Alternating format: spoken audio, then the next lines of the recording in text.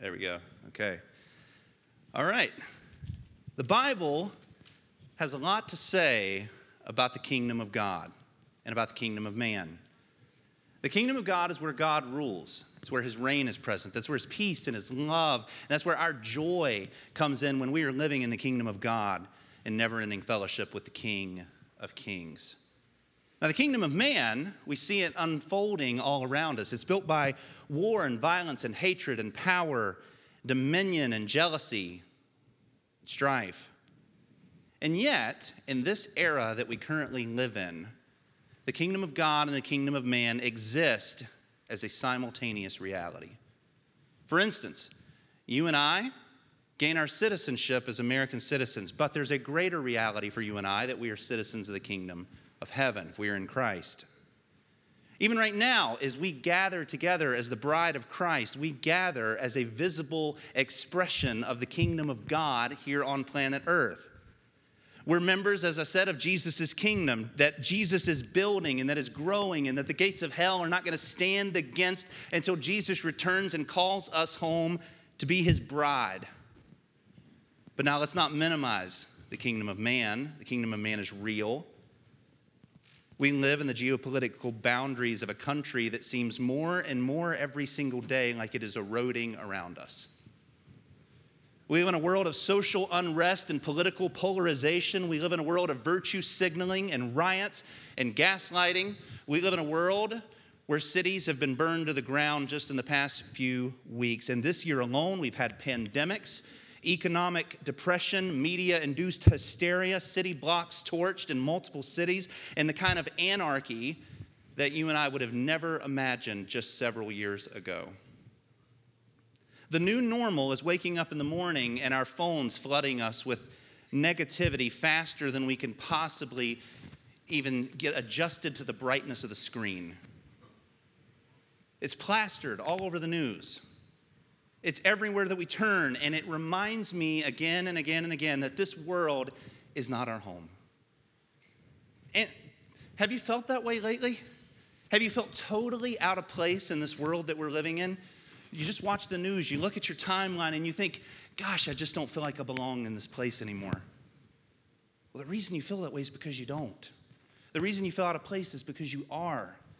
If you're a Christian 2,000 years ago, Jesus Christ came and he inaugurated a better kingdom that you're a part of. And we live in this sort of awkward phase right now where we are trying to navigate as sojourners living in a world that is not our own. Now today, I want us to look at John chapter 2, verses 1 through 12. That's right, we're going to do 12 verses today. And we're going to look at what the kingdom of God is. And we're going to look at why the kingdom of God is. And we're going to look at how the kingdom of God can bring you and I joy if we are citizens of that great kingdom. So let's read the text, we'll pray, and then we'll examine 6 fundamental truths about the kingdom of God. How does that sound? Amen. Let's read. On the 3rd day, there was a wedding in Cana of Galilee, and the mother of Jesus was there. Both Jesus and his disciples were invited to the wedding.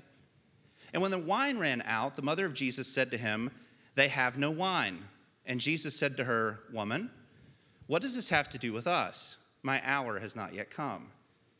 And his mother said to the servants, "Whatever he says to you, do it." Now there were 6 stone water pots set there for the Jewish custom of purification, containing 20 or 30 gallons each. Jesus said to them, "Fill the water pots with water." So they filled them up to the brim. And he said, "Draw some out now and take it to the head waiter." So they took it to him. And when the head waiter tasted the water, which had become wine, he did not know where it had come from. But the servants who had drawn the water knew. And the head waiter called the bridegroom. And he said to him, "Every man serves the good wine first. And when the people have drunk freely, then he serves the poorer wine. But you have kept the good wine until now." This beginning of Jesus' signs he did in Cana of Galilee, and he manifested his glory, and the disciples believed in him. And they went down to Capernaum, he and his mother and his brothers and his disciples, and they stayed there a few days. Now, recap from John chapter 1. Jesus has come to set up his kingdom here on earth. He came to, in John 1:14, pitch his tent among us. And he came here to rescue us because we were lost and we were broken and we were dead without him. He came first to the nation of Israel, who should have welcomed their covenant God with open arms. But yet, in John chapter 1, we see that they are the ones who are already antagonistic towards him and already ready to reject him. He says that he came to the world that he created, and his world rejected him. Now, the seeds are already here in John 1 and chapter 2 that the Jews are going to be the one to kill Jesus. And yet, when you talk about a kingdom, normally when you kill the leader, you kill the kingdom, not with Jesus. See, they killed Jesus 2,000 years ago, but his kingdom continues on. It's stronger today. It's bigger today. It's still growing today because Jesus came and inaugurated an entirely different kind of kingdom. And the curious part about it is that he started it at a wedding in Cana of Galilee, in a backwoodsy town. You would think that if you're going to start a kingdom, you would go to the political center of the country, like you would go to Berlin, or you would go to Washington, D.C. Jesus goes to Cana. And it's in that we see 6 wonderful truths about the kingdom of God right here in this passage. So let's pray. Let's ask the Lord to bless this message and for him to write it on our hearts. Lord God, thank you so much. 2,000 years ago, that you came and you stepped foot on this planet to rescue and redeem it. You brought war to the kingdom of Satan. You came and you crushed the serpent's head. You bound the strong man. And Lord, you set up a kingdom that the gates of hell cannot stand against. You set up a kingdom that will continue till every tribe, tongue, and nation has heard the gospel. And Lord, you set it up beginning as such humble and beautiful means. You're the Savior who was born in a manger and not on a throne. And you're the Savior who came to Cana to inaugurate your kingdom. So Lord, I pray by the power of your Holy Spirit that you would open up our minds today to be able to understand the beautiful things that are going on in your word. Lord, I pray that you would show us the dimensions of the kind of kingdom that you are setting up. Lord, I pray that we would see the fundamental difference today between the power of the kingdom of God and the sterility and the weakness of the kingdom of man. Lord, it's in your name we pray. Amen. Now, the first feature of Jesus' kingdom is that he come to set up a kingdom of resurrection. This might not be apparent at first, but look at how the passage begins. It says, on the 3rd day, there was a wedding in Cana in Galilee, and the mother of Jesus was there. Isn't that interesting? That Jesus begins, this is his very first recorded miracle. He begins his miracles with a miracle on the 3rd day, surrounded by his mother, surrounded by his disciples. That's not happenstance or coincidence that John would describe it that way. John is a very deliberate writer. If you remember the purpose of the book in John chapter 20, these things have been written so that you will believe that Jesus is the Christ, the Son of the living God, and that by believing in him you will have life in his name. That means that John is going to take every possible moment that he can to squeeze out the richness of Christ, and every detail is fascinatingly important. He's intentionally giving us this detail that Jesus' kingdom began on the 3rd day. John chapter 2, verse 11, we'll get to that in a moment, says that this was the beginning of Jesus' signs. This sign, the wedding at Cana, meaning every detail of this scene, is utterly important. Utterly important. So, this miracle, and what we'll see today, is a microcosm. Microcosm comes from 2 Greek words, mikros and cosmos, little world. It's like a figurine. When you go to the store, I've said this example a couple times, and you look at the Eiffel Tower statue, or you look at the Statue of Liberty figurine, and you say, oh, I know what the Statue of Liberty's like.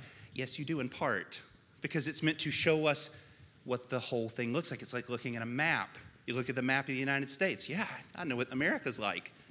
But then look at how much more beautiful and how much more wonderful it is when you get out on the road, and you start exploring the Sierra Nevada region, and you start exploring the Washington Olympic Mountains, and you start... I'm getting jealous of the trip that I took 3 years ago, even right now as I speak. This passage is meant to be a small picture of the big and vast thing that Jesus is doing at his cross. Every element of it is meant to point us to that moment. So what I want us to do is I want us to hold Cana and Calvary in juxtaposition just for a moment. Jesus begins his very first miracle on the third day. Isn't it interesting? He begins his first miracle surrounded by the same people he'd be surrounded in his last miracle, which also occurred on the third day. This is the first third day miracle in John's gospel, and it points forward to the final third day miracle, the resurrection of Jesus Christ.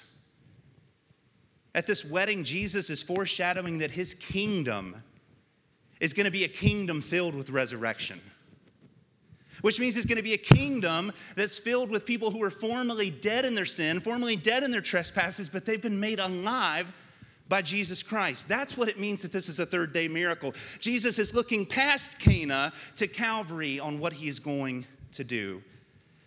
Jesus came into a world that was totally dead. Jesus stepped into a scene of the walking dead, except there was no people who were alive on that one.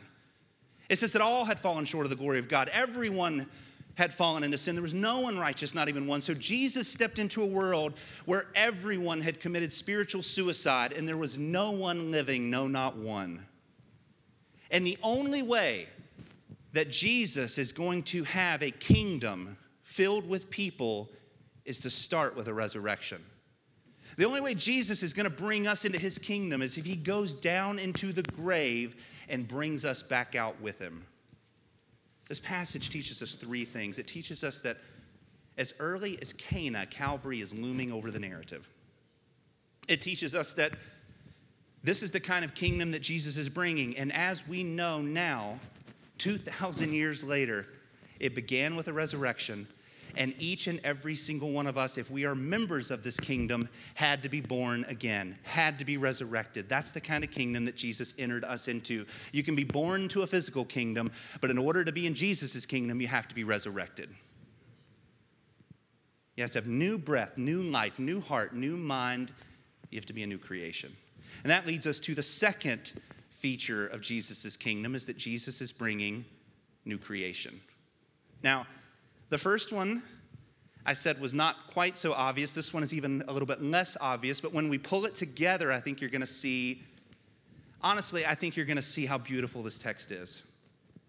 I marveled at this text this week, at just how many connections it has all throughout the Bible. It is beautiful. Just as we saw a second ago that this miracle happened on the third day, it also happens on the seventh day. How's that possible? It's a third day miracle that also happens on the seventh day. It doesn't make any sense. That's like saying 70% of the time it works every time. No, that makes absolutely no sense. But it's true. John has been meticulously detailing the days in his gospel, just like Moses did in Genesis. First day, second day, third day. In fact, John is writing the story of a new creation. He starts his book in the beginning, which means he's writing the story of a new creation. He lists out his days, the first 7 of them, in fact, because he's telling the story of a new creation.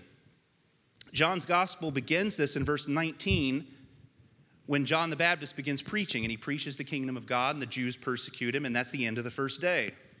The second day happens in verse 29, and John simply says, you have to pay attention. He says, the next day, that's day 2. That's the day that Jesus made his first public appearance. And then that's the end of the second day, right?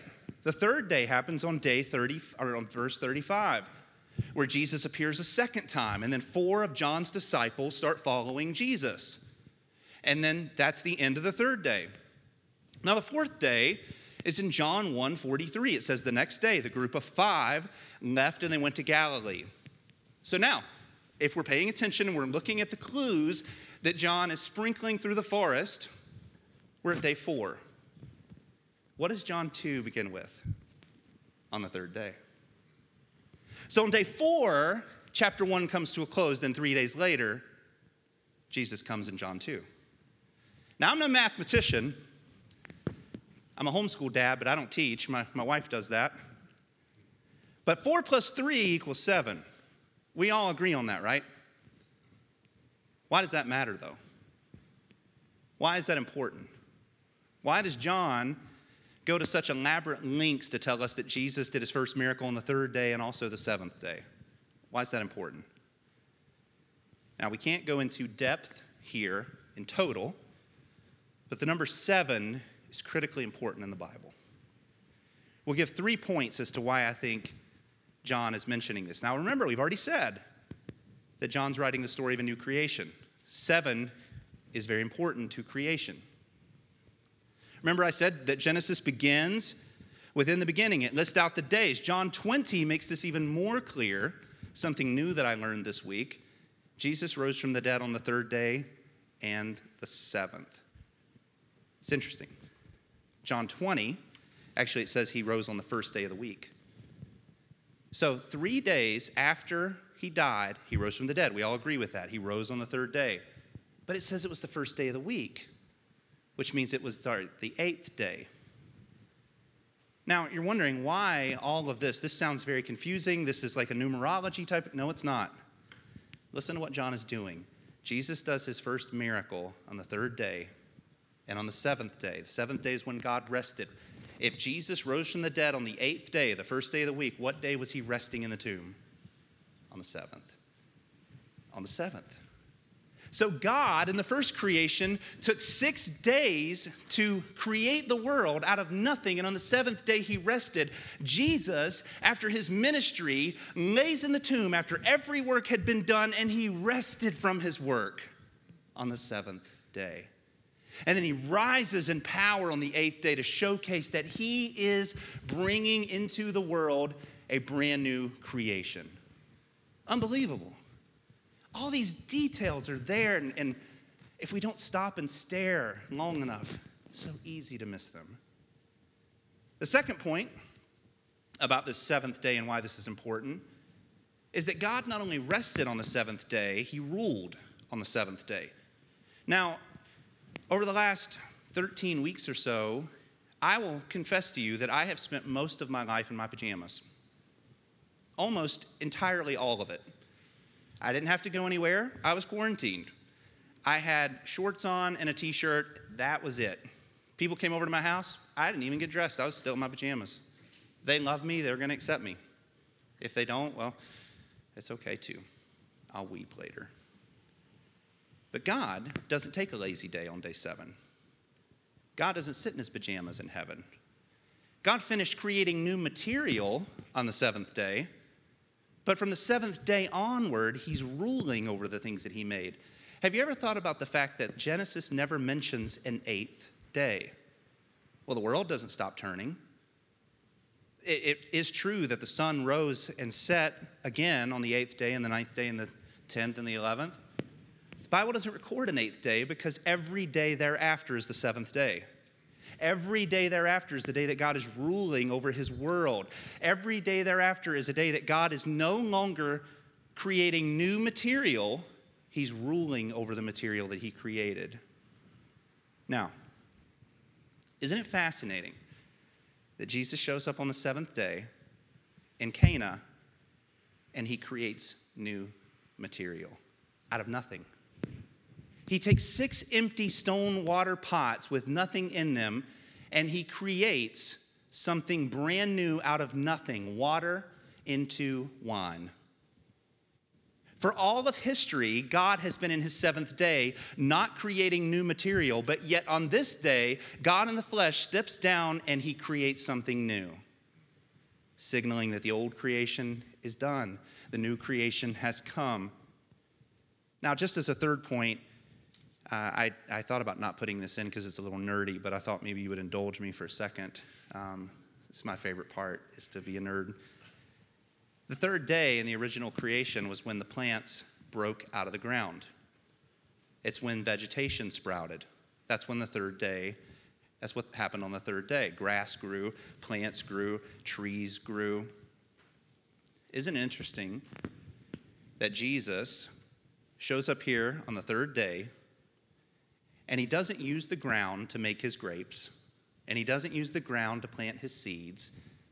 he takes ordinary water and without touching it, he fast forward almost through time. I don't know, obviously we don't know how he did it, but he turned water without grapes, without seeds, without people pressing them into juice, without bottling them, without storing them for the time period that it would have taken for them to ferment. He bypasses everything that was required in the first third day, and he makes wine out of nothing. I find that absolutely fascinating. That Jesus is playing off of the original third day, but he's doing it in a way that showcases his new creation's better. His new creation's bigger and more powerful. And if you remember, the first creation did not stop with plants. God created humans on the sixth day. What's the final thing that Jesus does when he resurrects from the dead? He creates a new race of human beings who will love him and called according to his purpose and made in his own image. Before Jesus Christ, you and I were made in the image of Adam. And we were in the image of sin. And when Jesus came, he recreated you and I to be lovers of God and not haters of God, to be conformed to the image of Christ and not conformed to the image of our flesh. Jesus is bringing a new creation. It's kind of all in this passage. I know it's obscure. I know we have to dig deep and peel back the layers, but it's there, and I wanted you to see it. The third facet of Jesus' kingdom is that it's an intimate kingdom. Now, just as the theme of the third day is prevalent in the New Testament, and just as the theme of the seventh day is prevalent in the New Testament, there's also a theme of wedding language in the New Testament. And I don't believe it's an accident that Jesus unveiled his kingdom at a wedding. In fact, I'll make the claim that the entire New Testament is a story of a wedding. From Matthew all the way to Revelation, it's the story of a man, Jesus, the God-man, who comes to earth to claim for himself a bride that he loves, and a bride that he is going to transform into the kind of bride that loves him truly back.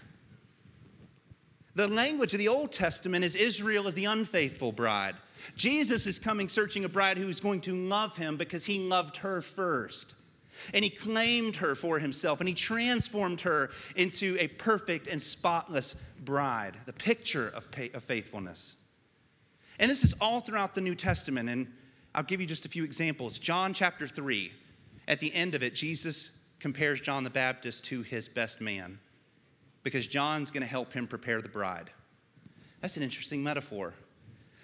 Mark chapter 2, 19 through 20, he compares his earthly ministry to his engagement period. Why? Because he came to marry a bride. John 14, he says, I'm leaving this world and I'm going to prepare a place for you. If it were not so, I wouldn't have told you. That's wedding language. We'll get there when we get to John 14. Just trust me until that point. It's a different sermon. Matthew 22, he compares his kingdom that he's bringing to a wedding feast. Many are called, few are chosen, but they are chosen to come into the feast, to feast with the bridegroom.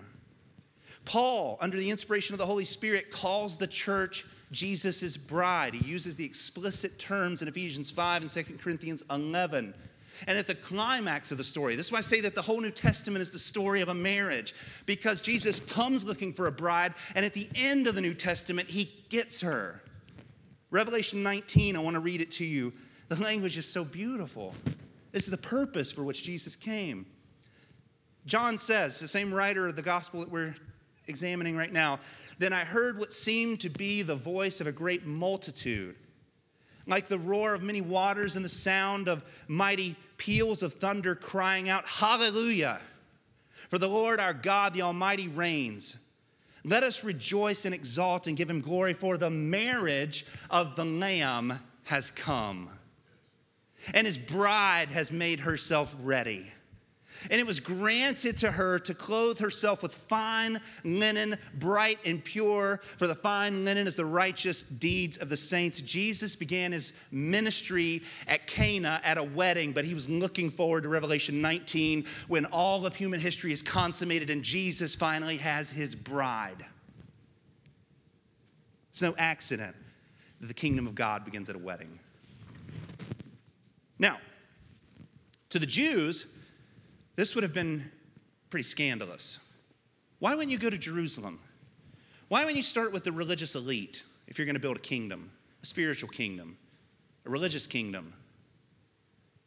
Jesus is removing any doubt on who his bride actually is. See, Jesus didn't come to the impressive religious folk. He didn't come to the clean or to the elite. He came to the bride that's going to be made up of all the nations. He came to the bride who Jerusalem would consider to be scandalous, but he finds absolutely beautiful. It's the accumulation of blue-collar working people from Nazareth and Galilee. It's the racial outcast from Samaria. It's the impure Gentiles in the Roman world scattered in all of the different cities. It's the weak, the meek, the mild, the downtrodden, the broken. It's the men and women of all shapes and sizes from all over the globe that's going to experience the intimate love of Jesus Christ. So by attending this wedding in Galilee, what Jesus is doing is he is foreshadowing the decidedly beautiful and peculiar kingdom that he was enacting, and it was the kingdom for his bride. He's showcasing that there's no outcast in the kingdom of God. If you're in, then you are not forsaken. If you're in, then you are loved like a newlywed bride on her honeymoon. Except better than that, because you're the perfect newlywed bride, married to the perfect husband on a perfect honeymoon, wherever that is. To me, it's Wyoming, but most people wouldn't agree with me. If you're in Christ, then you are loved like that. If you're in Christ, then you are beautiful to him. How often is it that we get stuck on our sin, our failure, our brokenness, and we start thinking how ugly we are and how wretched we are? And yes, it's true, without Christ, we are utterly wretched. We cannot save ourselves, but in Christ, we are deeply loved and we are beautiful to him. We are spotless to him, and his white-hot affections are being cultivated for you. That's the third element of Jesus' kingdom, that is a kingdom for his bride. It leads to our fourth aspect of his kingdom that we see here in this miracle. And you're like, we've only went through 2 verses. How are we going to get through the rest of it? Trust me, we will, one way or another. The fourth aspect of Jesus' kingdom is that shame erasing. It's a kingdom that erases our shame. John tells us in verses 3 through 5, when the wine ran out, the mother of Jesus said to him, "They have no wine."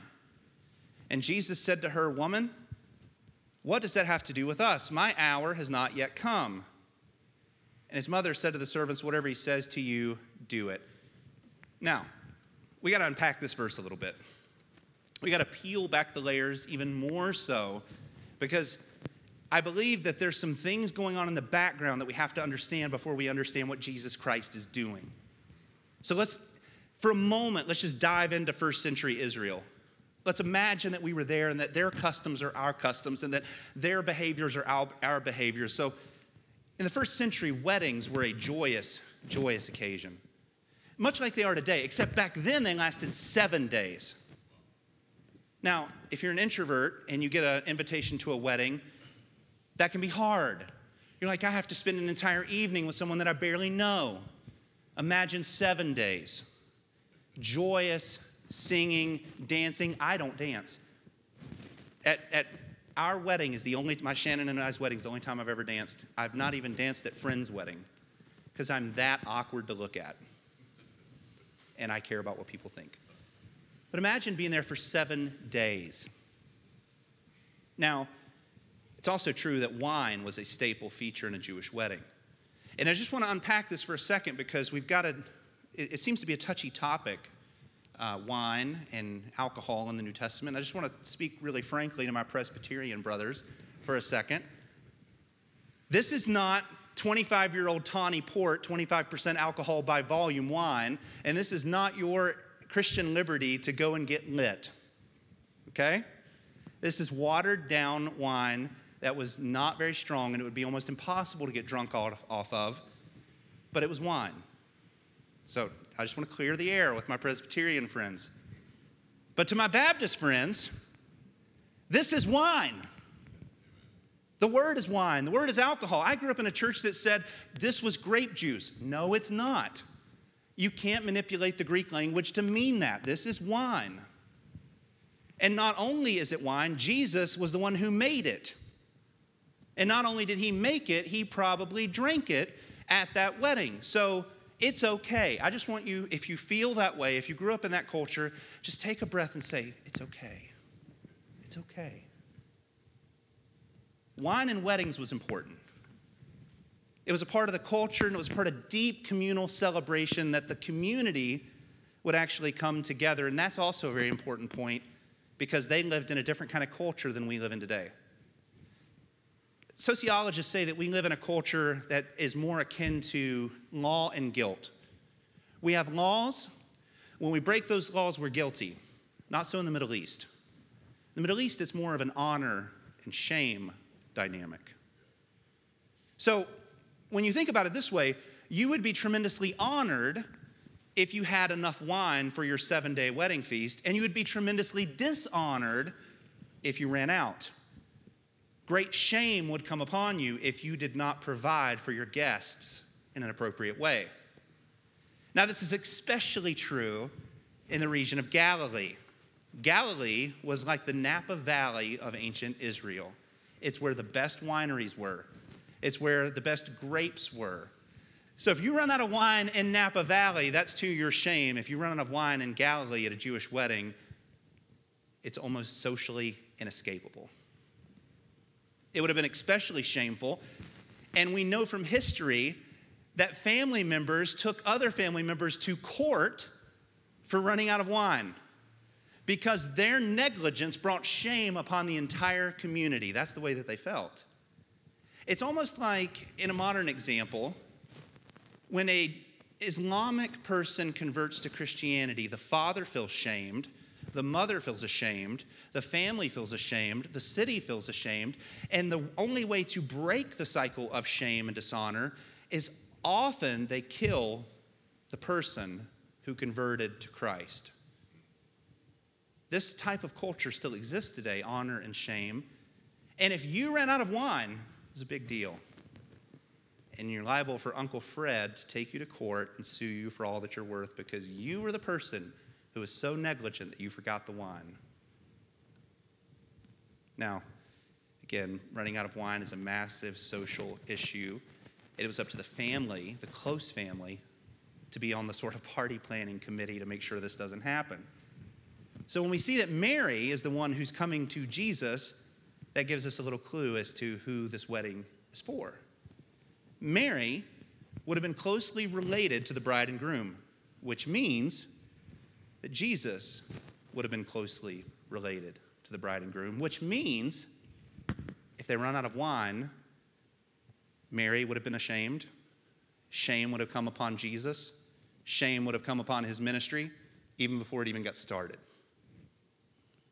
So, what we see here is that Mary is not coming to Jesus to ask him to get involved in a trivial matter. She's not asking him to get involved for an acquaintance that he barely knows. She's asking him not to perform magic tricks as if he's the entertainment at the end of the evening.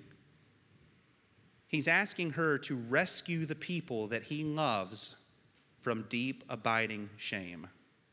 That's what she's telling him. That's what she's asking him to do. Now, I find this feature somewhat fascinating. The bride and the groom would have not been told. The women would have known first because they were in charge. And then only particular men would have been involved. So Jesus, his father had died. Now he's the head of his household. He's told about it. The bride and groom would have never been told about it. They would have lived in their ignorance, sipping the last bottle of wine to their own shame and destruction. What an apropos metaphor for salvation. That while we were yet sinners, while we had no clue of the shame and the guilt that was upon us, Jesus came without us even knowing what was happening and rescued us.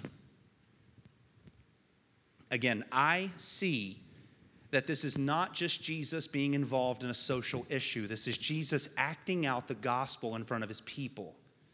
So I'm making the connection here that when Jesus is restoring this couple, he's looking past this couple to his family, his covenant people who he's going to rescue at the cross. I know many liberals would say that this is just Jesus being nice and generous, and we're supposed to be nice and generous too because Jesus is our great moral example. And many Pentecostals will say to us, no, this is Jesus giving us license to do parlor tricks and to do miracles because he did miracles, we should do miracles. He had faith, we should have faith. That's not what's going on here. Jesus is showcasing the glory of God. Jesus is showcasing the gospel to his people, and we know that for two reasons. Some of them we've already said. Maybe this is a little bit of a repeat, but it bookends so perfectly. Third day miracle, third day resurrection. Seventh day rest, seventh day rest. Wedding. And then here we go. Jesus erases one couple's shame, and at Calvary, he erases his people's shame. The bookends of these particular things are so striking that you cannot ignore them. Maybe one point would fall away, but when you see the totality of what Jesus is doing here, it's unmistakable. He's showcasing us the gospel. The second reason that I think that this is true is because of the way that he responds to Mary. You can't preach this passage and not deal with the way that he responds to Mary. So let's dive into that for a moment. Let's see what Jesus is doing. Because on the surface, kind of looks like he's being sassy. Let's just be honest. Jesus says, woman, what does that have to do with us? Now, I don't recommend my brothers in this room employing that tactic. I don't recommend if you have small children and your wife says, will you go make me a bottle? I don't recommend you say, woman, what's that have to do with me? My hour has not come. That's probably not the right strategy. If your wife says, hey, can you mow the yard? Woman, my hour's not yet come. Again, in our society, that's shame-inducing. But in Jesus' society, that was actually respectful. And that wasn't disrespectful at all. It wasn't dishonoring at all. It was very respectful, in fact, but it wasn't the way you would talk to your mother. Let me break it down this way. I would not go up to my mama, because that's what we call her in North Carolina. I would not go up to my mama and say, hello, Mrs. Langford. That's respectful. That's just not the way I would speak to her. Jesus here is speaking to Mary in a respectful way that's not typical of the way sons would speak to their mothers. It's not disrespectful. It's just not typical. So what's he doing? I think that he's moving his mother out of the mother-son dynamic and into the servant-Lord dynamic. This is his first miracle. And from here on out, his mother is no longer just his mother. His mother is his servant. His mother is the one who loves him as Savior. And now let's think about it this way. The joy of motherhood is unmistakable and it's beautiful, but for her, the greater blessing was not to remain Jesus' biological mother, because what joy that would be for 50, 60, 70 years, and then you die and go to hell. The better joy was for her to be moved out of that relationship and into, he's my Savior and he's my Lord. So when he talks to her and he speaks to her, it would be strange if he's talking to her like she's his mother. Mother, my hour's not yet come. Well, what does that mean? That'd be strange. But it's not strange if he's her Savior. It's not strange if he's her Lord. He says the hour has not yet come. He's looking at Mary and he's saying, this event that I'm getting ready to do will signal my death. I will be on an inevitable collision course from Cana to Calvary if I do this, and I'm willing to do this, but I want you to know what it's going to cost. That's why his mother says, whatever he says to do, you do it. Because she knew. He says, my hour is not yet come. What does that mean? Does that mean he didn't want to do it because it was 8 o'clock instead of 9 o'clock? Absolutely not. The hour is Jesus' final hour, his hour of crucifixion, his hour of his death. All throughout the New Testament, especially in the Gospel of John, Jesus uses this language to describe his death. That's why I say that Cana can be interpreted in light of Calvary, because Jesus does. Look at what he says in John 4 to the woman at the well. He says, an hour is coming when true worshipers will worship the Father in spirit and in truth. That hour came when Jesus died on the cross and indwelled his people by the Holy Spirit so that finally they could worship him, not in a dusty, empty temple in Jerusalem anymore, but by the power of the Holy Spirit. The hour had come at his death when the Holy Spirit came and indwelled his people. That's what his hour means. John chapter 5. Jesus says to the Jews in Jerusalem, an hour is coming when the dead will hear the voice of God. That didn't happen until Jesus resurrected from the dead. That was his hour. At the end of John chapter 17, when he's praying to the Lord, just days and if not hours before he is murdered, he says, Father, the hour has come. He's not thanking God that it's 5 o'clock somewhere and that he can go to the Jerusalem drink shop. I just made that up on the spot. I didn't write that down. He's not saying, God, thank you that it's 9 o'clock and I'm done with my work. He's saying the hour has come. And then look at what he says. Glorify your Son so that the Son may glorify you. The hour of Jesus' death had arrived. And in his death, he was going to give glory and honor to God. Jesus is interpreting Cana through Calvary. And we must as well. He's not saying he's unwilling. He's not folding his arms as an impetulant child. He's saying, this event's going to end my life, Mother. And she says, whatever he says, do it. We can interpret this passage this way because Jesus does. That's the fourth aspect of his kingdom, is that he came to erase our shame. If you're a follower of Christ, there's no dishonor left for you. There's no shame left for you. If you're a follower of Christ, you will stand clothed in the righteousness of Jesus Christ one day because of what Jesus Christ did here in Cana and on Calvary. The reason why brides wear white is because it's so pure and spotless that not even a stain can penetrate it. That's you, Christian, because of what Christ has done. That sin you did today, that sin you'll do tomorrow, that sin that you will continue to struggle with for the rest of your life has been utterly cleansed by Jesus Christ, and you have no more dishonor and you have no more shame. You're guiltless. That's the fourth aspect of his kingdom. The fifth aspect of his kingdom is that he is bringing a purified kingdom. It's verse 6 through 8. Let's look at it together. Now there were 6 stone water pots set there for the Jewish custom of purification, containing 20 or 30 gallons each. Jesus said to them, fill the water pots with water so that they are filled up to the brim.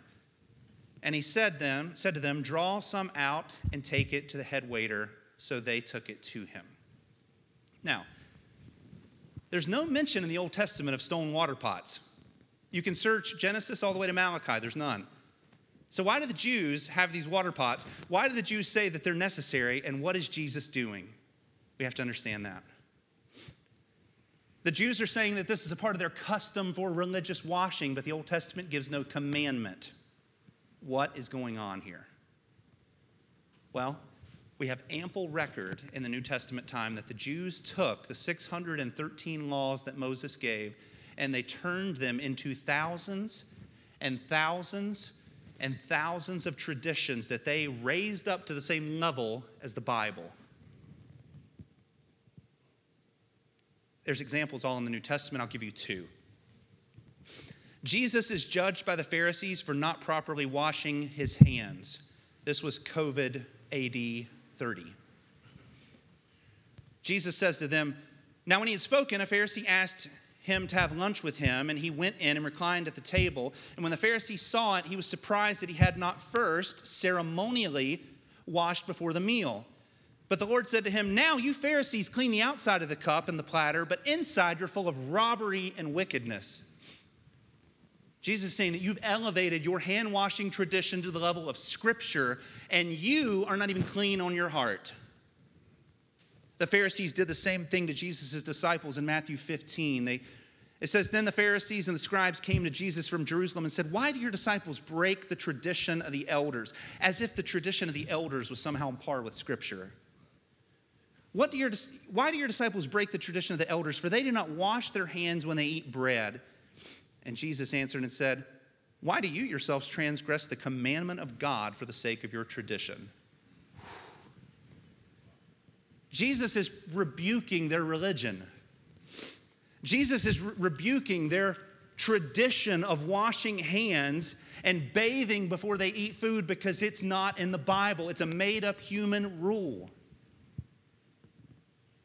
And listen, I can't think of a better metaphor that Jesus could have enacted here than 6 empty water pots. 6, the number of man. 6, the number of the Jewish institution. Empty. Empty.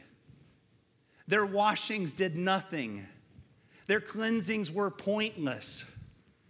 Jesus is saying here, and he's demonstrating the utter uselessness of their man-made religion. Think about this.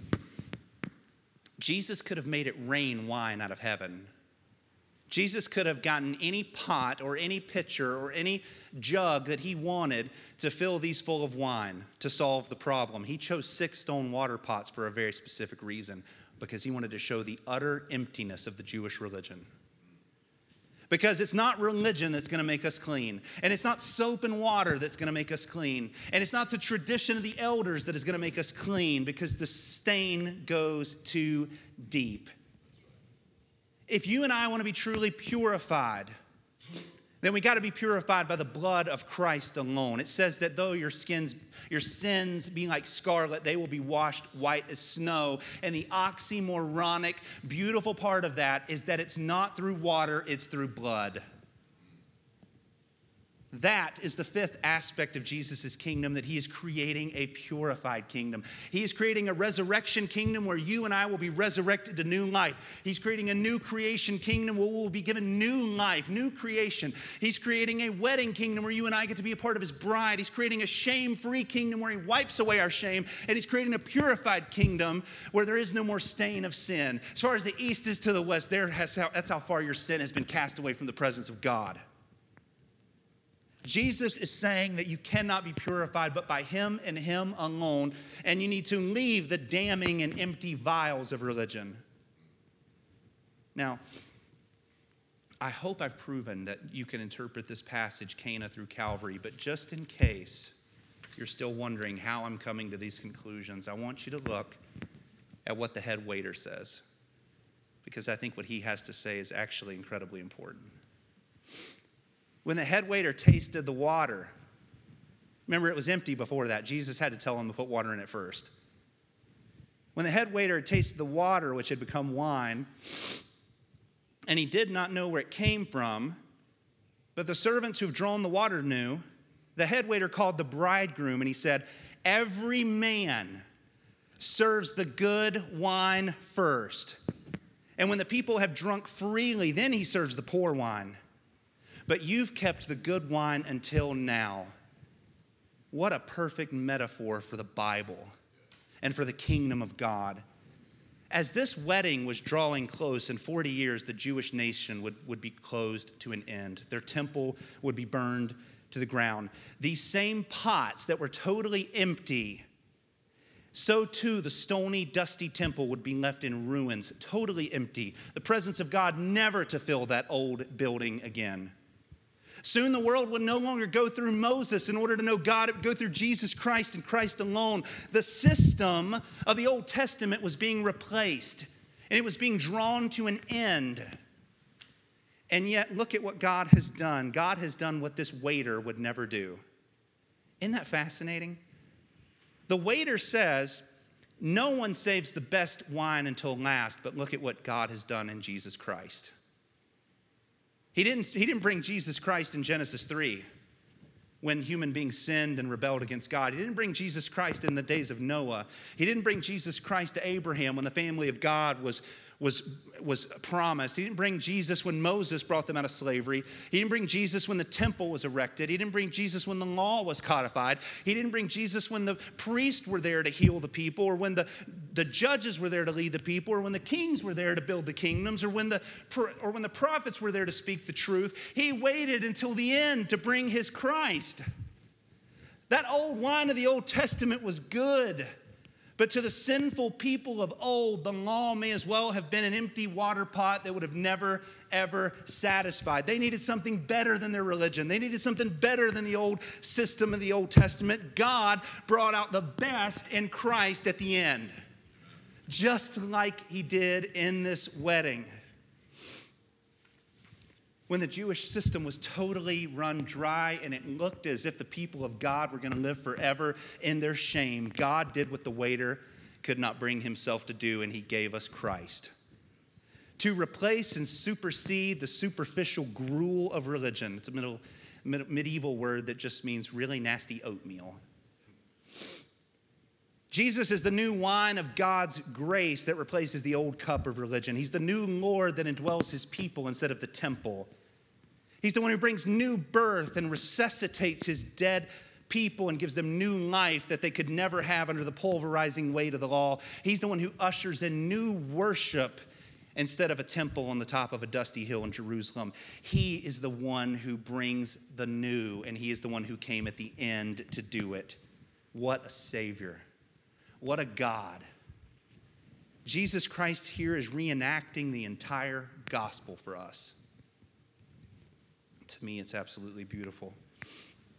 That's the fifth aspect. And the final aspect as we close out today is that Jesus brings a glorious kingdom. John concludes this narrative with his 5 signs by giving us the theological point. John gives us the point right here. He says, this was the beginning of his signs that Jesus did in Cana of Galilee that manifested his glory. That's the point. Jesus came to Calvary to manifest the glory of God. Jesus came to Calvary to bring you into a kingdom that would give glory and honor to God.